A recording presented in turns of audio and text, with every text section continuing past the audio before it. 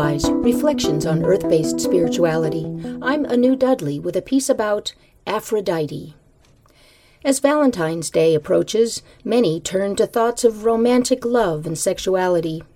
And I can just hear a certain friend saying, "There you go again, talking about sex. I thought this was a show about spirituality." To which I reply, yes, indeed it is. The two are intimately connected. The problem is that our culture has lost our understanding of the connection between sexuality and spirituality. In earlier times, before cultures began to descend into civilization, when our ancestors lived much closer to the earth, they experienced a spiritual as well as physical connection to the earth, and for them there was no separation between the material and the sacred. Everything sacred had physical aspects, and everything physical had sacred aspects, including sex.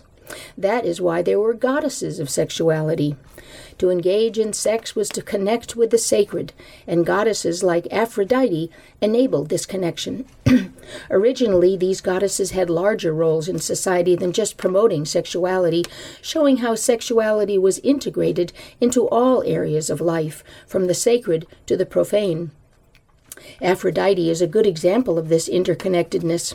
Most of us know her as the Greek goddess of beauty and sexuality, but Aphrodite was also a sea goddess, a sun goddess, and a goddess of birth and rebirth.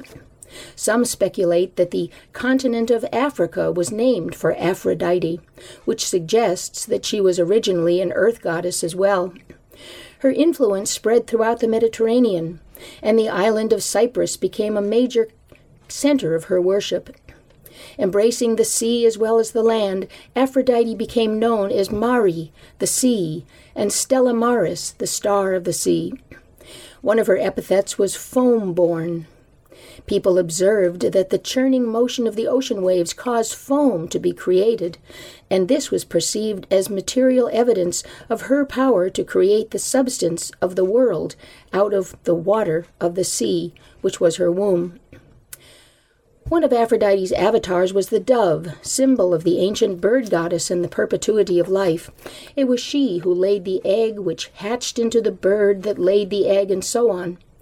But perpetuity was dependent upon a fertilized egg, which was only possible through sexuality. Thus, sexuality was the sacred spark that ignited the next generation. Aphrodite was also a sun goddess.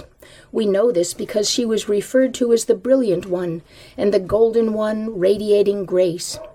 In poetry, she was likened to the beauty of sunlight and the sun's ability to dazzle. She was often depicted holding up a mirror to reflect her beauty. While this gesture is often interpreted as her admiring her sexual allure, the mirror was actually a universal symbol of the sun. And what does the sun bring to mind, if not heat, vitality, and surrendering to the pleasures of the body?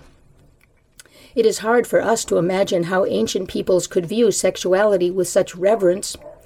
As the norms of dominator and patriarchal culture began to take hold, a split developed between body and spirit.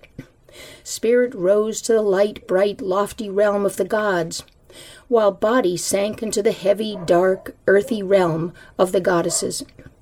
Later, early Christians, borrowing the idea that the pleasures of the body distracted people from the salvation of their souls, demonized sexuality and made it shameful.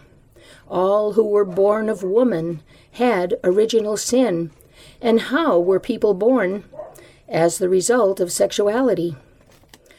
Most of Aphrodite's temples were subsequently destroyed, but Aphrodite's worship continued. She was eventually canonized as Saint Aphrodite to keep her veneration within the church. And to this day she is still worshipped as a form of the Virgin Mary, Panagia Aphroditessa, all holy Aphrodite, and prayed to for fertility and childbirth. And so may Aphrodite be with you on Valentine's Day and all the days to come. Blessed be. You've been listening to Earthwise, Reflections on Earth-Based Spirituality.